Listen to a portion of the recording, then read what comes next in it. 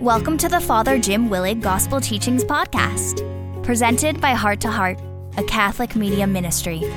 Father Jim was a well-known and much-loved diocesan priest from Cincinnati, Ohio. Inspired by God's Word, for many years, Father Jim presented a weekly Bible study on the Sunday Gospels. In 2001, Father Jim went home to the Lord after a battle with cancer, but his recordings and teachings live on to inspire thousands. First, we hear from Father Jim's good friend, Jesuit priest Father Michael Sparrow, who opens this podcast by proclaiming the Gospel reading. Then, Father Jim's illuminating Gospel teaching follows.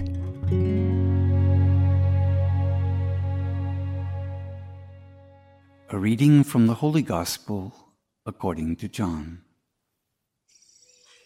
It was very early on the first day of the week, and still dark,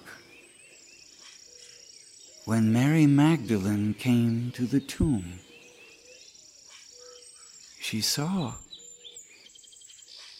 that the stone had been moved away from the tomb, and so she came running to Simon Peter and the other disciple, the one whom Jesus loved. They have taken the Lord out of the tomb, she said, and we don't know where they have put him. So Simon Peter and the other disciple ran to the tomb. They ran together, but the other disciple, running faster than Peter, reached the tomb first. He bent down and saw the linen cloths lying on the ground, but did not go in. Simon Peter, following him, also came up, went into the tomb, saw the linen cloths lying on the ground, and also the cloth that had been over his head. This was not with the linen cloths, but rolled up in a place by itself. Then the other disciple, who had reached the tomb first, also went in. He saw, and he believed. Till that moment they had not understood the scripture that he must rise from the dead. The Gospel of the Lord.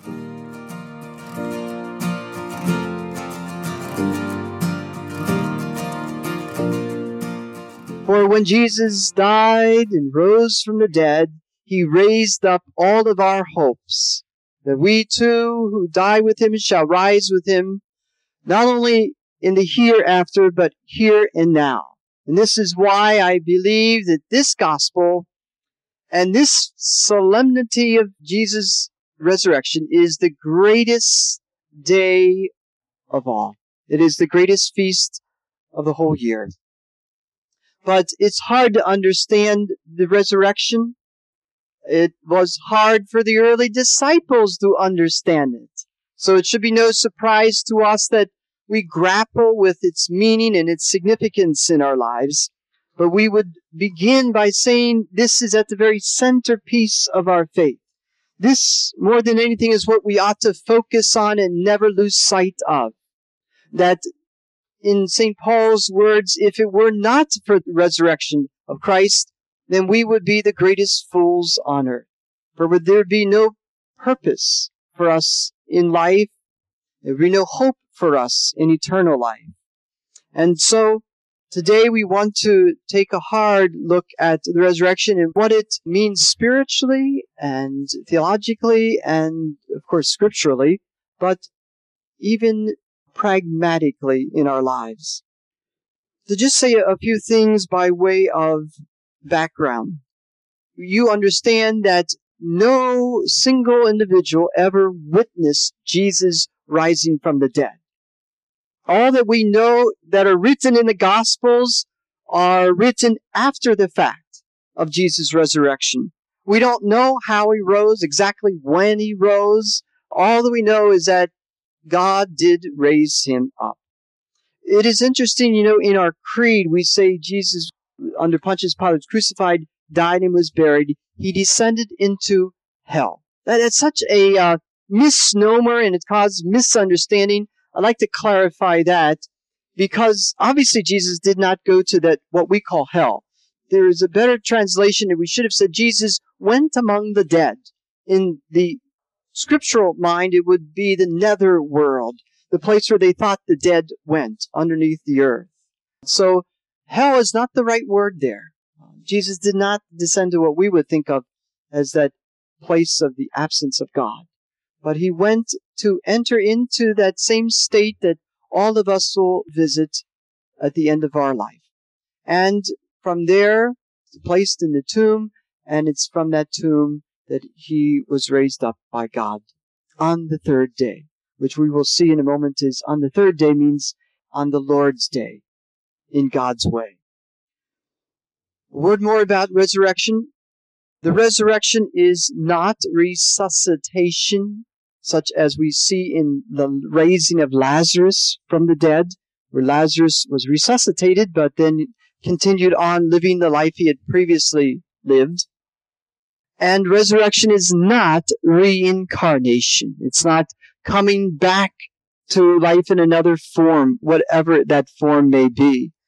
Resurrection is the greatest graduation to the greatest life, to a whole other world where, in the words of Paul, I believe, no eye has seen, no ear has heard, nor has it ever entered anyone's mind what God has prepared for those who love him. This is what the hope of resurrection offers us.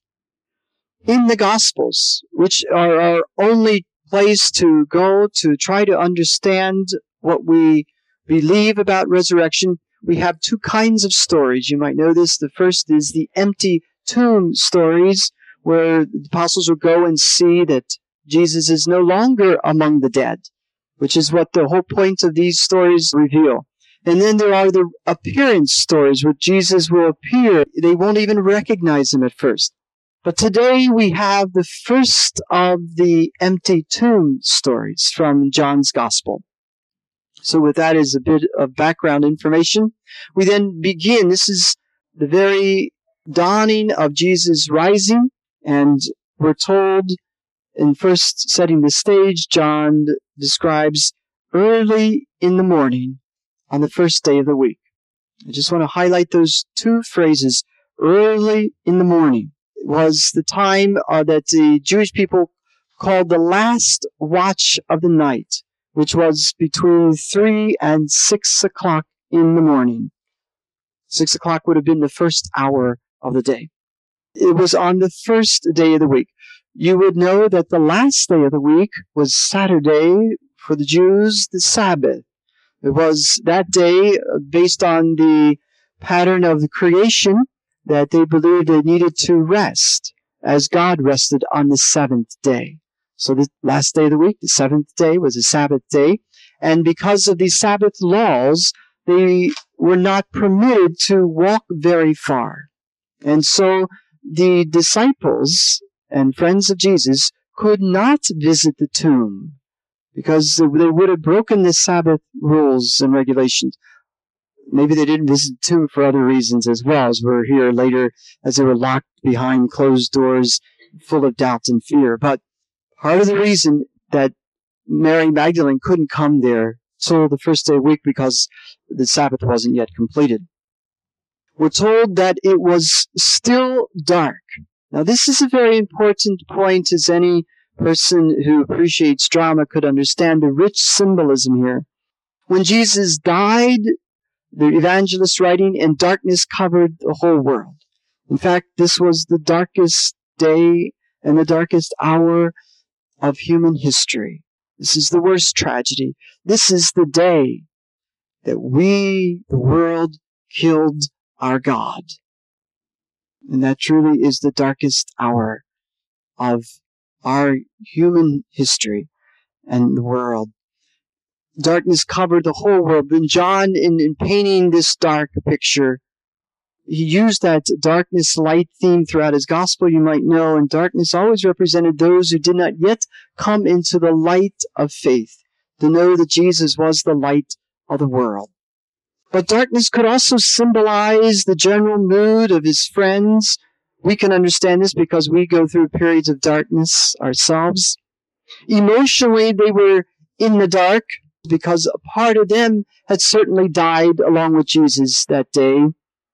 Intellectually, they were in the dark because they didn't understand anything about resurrection, even though Jesus had hinted about this and referred to this. The Jewish people at the time did not have a well-defined understanding or teaching of the resurrection.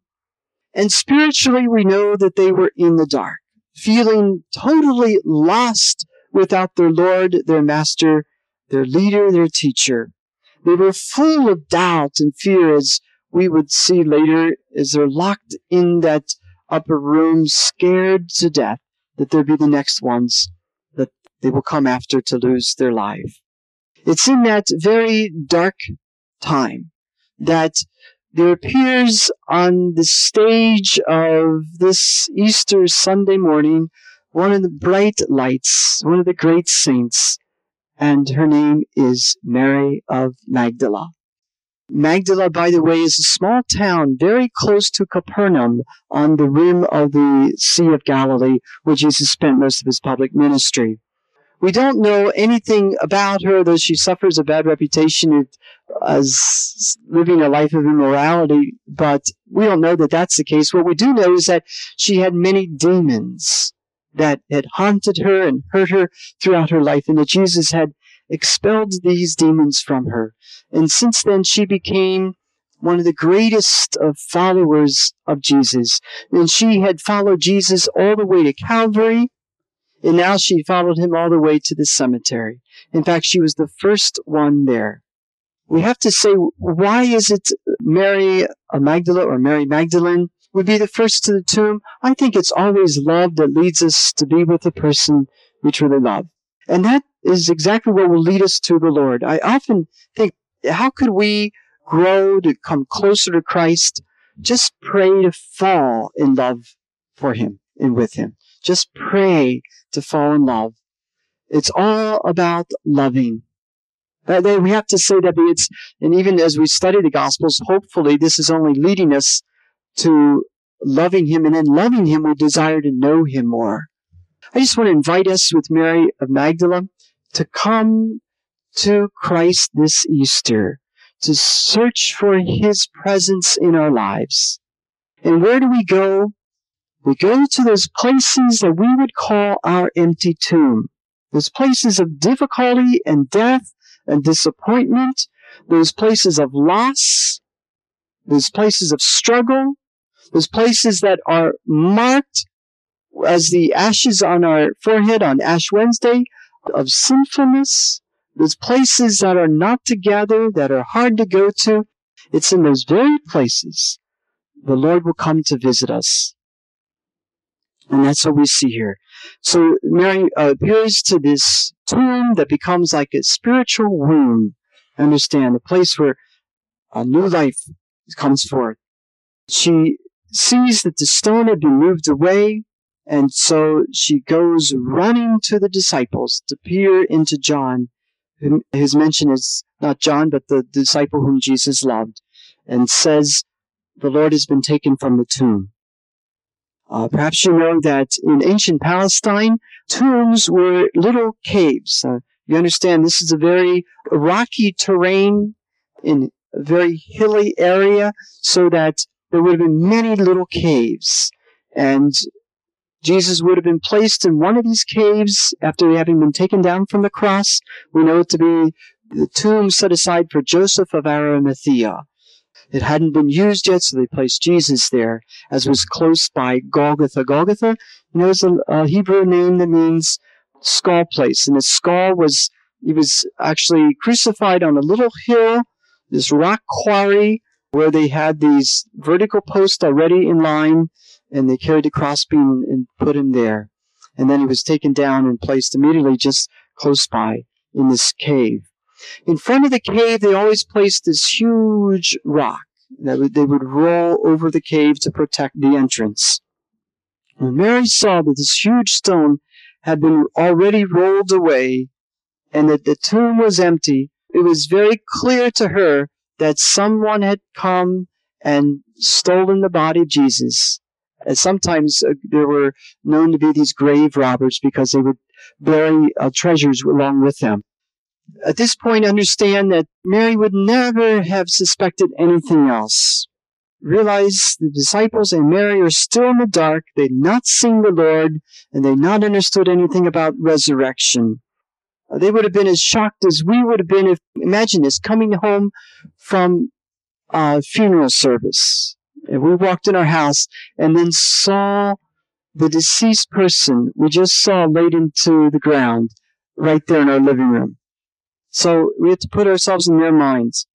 John and Peter are the first ones she goes to, but John is not mentioned. He's mentioned as the disciple whom Jesus loved. This is John writing this gospel. Maybe he doesn't want to use his own name. Maybe he doesn't want to be the center of attention here. Maybe he wants, what I suspect, to let his community see themselves as the beloved disciple. That somehow we're being invited to come along to that place where we feel the loss of life, a kind of a death to ourselves. We're being invited by this apostle, Mary Magdalene. I say apostle because she's the first one to come and bring the good news to others. So Peter and John go running then to the tomb themselves. Now this is a point not to miss, because just a couple days earlier, they were running in the opposite direction. Now, according to John's gospel, John was the one single disciple to be faithful to Christ at the foot of the cross. All we know is that at this point, they're experiencing a real turnaround, which is what we call conversion. We all can experience this when we take more time to turn to the Lord in prayer, to turn to Him in good times and in bad. This is what we're being invited to do in this Holy Week, to turn more to the Lord. It's interesting that this fourth gospel mentions that John, in fact, outran Peter. It's suspected, of course, he was probably younger, but more so it indicates to John's community now that John held a special position in leading the way. Again, here is a disciple who had a loving heart and who Jesus loved dearly. This is a disciple we recall earlier at the Last Supper, leaning his head on the heart of Jesus. And it's such a beautiful symbol or ritual of his closeness to Christ. And so it's, again, just like we saw with Mary Magdalene, it's that love that leads him to run to the Lord. And I love that sense of the passion that overtakes him. Do we have that kind of passion?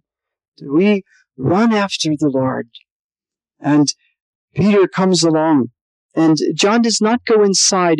Scripture scholars think that this is a subtle suggestion of the respect paid to Peter, who in all of the resurrection accounts, even though Peter clearly had denied the Lord, denied that he knew him at all, it's still given the first place of respect. He's named first in all these stories of resurrection, and here at the tomb is the first one permitted to go inside. And then Peter observes the wrappings, the piece of cloth, and notices it's rolled up neatly by itself. Now, interesting, Peter doesn't make anything of it. And this is a guy who doesn't get it very quickly. Frankly, I completely identify with him. Peter is a slow learner, as am I. And not that these things are hard to conceive mentally. It's a long mile and many years to go from the head to the heart, as we say. And even longer to really fully integrate this Easter faith into our life. In any case, special mention is given toward this shroud that is folded up very neatly. The obvious inference here is that a robber would just come and just throw things around. They don't care about folding things up neatly afterwards. So that's the point of it. This shroud that was discovered that is this X-ray vision of this cloth of some man who had been brutally beaten, where there are blood stains that have put his whole image on the shroud. It is a great relic of what could well represent a man who had been crucified and scourged and in the worst torture. What is mentioned then is that John, the disciple, walks in. He sees and believes. Now, what does he see? Nothing that Peter didn't see. In John's gospel, a sign was like something that pointed to the greatest reality of Christ. He saw here in the emptiness, this empty room, he saw a sign of Christ's risen presence, which is very hard for the normal eyes to see. What we're suggesting is only the eyes of faith could possibly interpret it this way. So John's giving this message to his community, message to all of us, is when we look into the deep, dark caverns of our lives, those hollowed out spaces of emptiness and loneliness in our lives, can you see a sign of hope? That here is where the Lord will make his sanctuary of his risen presence. That's what we're invited to see, but only the Easter light could reveal that to us, that Easter faith. And so the whole gospel story ends on this parenthetical note. Remember, as of yet, they, meaning the disciples, did not understand the scripture that Jesus had to rise from the dead. This Easter gospel story, Jesus rose from that dark tomb to show himself as our risen Lord and Christ the King of all creation. So if we look today at this rest of the story, we can have great hope for the rest of the story of our life. Is more and more, as I reflect on the Easter story, I can easily believe that Jesus died and rose again, and I believe that happened in the past, and I can believe, I'm sure you can too, that when we all die, we too, who live for the Lord, shall rise with the Lord. I have no trouble believing in the past. I no trouble believing in the future Easter event. What I have trouble with is believing in the present moment. That God could raise up this situation in which I'm walking in the dark still. That God could take this broken person, or this tragedy, or calamity, or this trouble, and I have trouble believing, can God bring good from this? Can God raise me above my doubts and fears? This is what we are invited to believe. This is what Easter offers to us. That we need to look into the places that I would call our empty tombs. As I say, there's places of emptiness. There's places where we're not experiencing fullness, where we're not really at peace, where we are, may I say it again, in the dark, not fully understanding what's the purpose of all this. Let me give an example. One of the hard situations that I hear from so many people is how hard it is to grow old. Isn't that true? Our bodies grow weaker as our years grow longer. And what's good about it? What's good about it?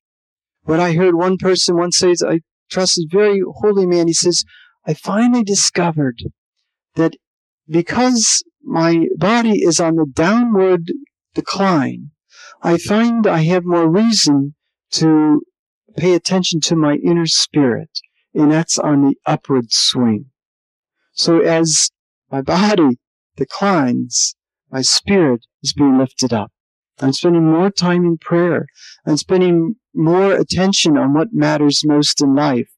I'm learning to unite myself more with Christ on the cross and give up myself for Christ. Does this make sense? So you see this movement of death and resurrection. We see it in other ways. All of us are blessed with crosses. All of us are facing hardships, and sometimes it's just overwhelming, and I find I'm overcome by it. All of us are blessed with weaknesses, and sometimes it gets the best of us, or it make the worst of us, I might say. And what's good about it? One of the great questions I like to ask is, what is good about Good Friday? Why do they call Good Friday good? And we have to ask that. What's good about what we're suffering right now? So you've got to place yourself there. Bishop Sheen said this so well, and I want to amplify this message. He said, unless there is a Good Friday in our lives, there will never be an Easter Sunday. Isn't that great? Unless there is a Good Friday in our lives, there will never be an Easter Sunday. We have to be willing to go to Calvary if we want to share in His glory. We got to be willing to sacrifice our life if we want to enjoy God's great and eternal life. Are you willing to make this holy exchange? It's very difficult. In your own mind and heart, to welcome you, invite you to that place in your life, that empty tomb in your home, that place of emptiness in your family, the hardship, defeats, agonies, sufferings you had to endure. And can you believe in that very place of hurt that Jesus will raise you up? Do you believe that? Do you believe, my friends, that after your Good Friday, there will be for you an Easter Sunday? Do you believe that after your little crucifixions and deaths, you will experience your resurrection right here, right now, as well as in the hereafter? Do you believe it? This is our faith, and it's why we can sing at the end of this gospel, Hallelujah, Hallelujah, Amen.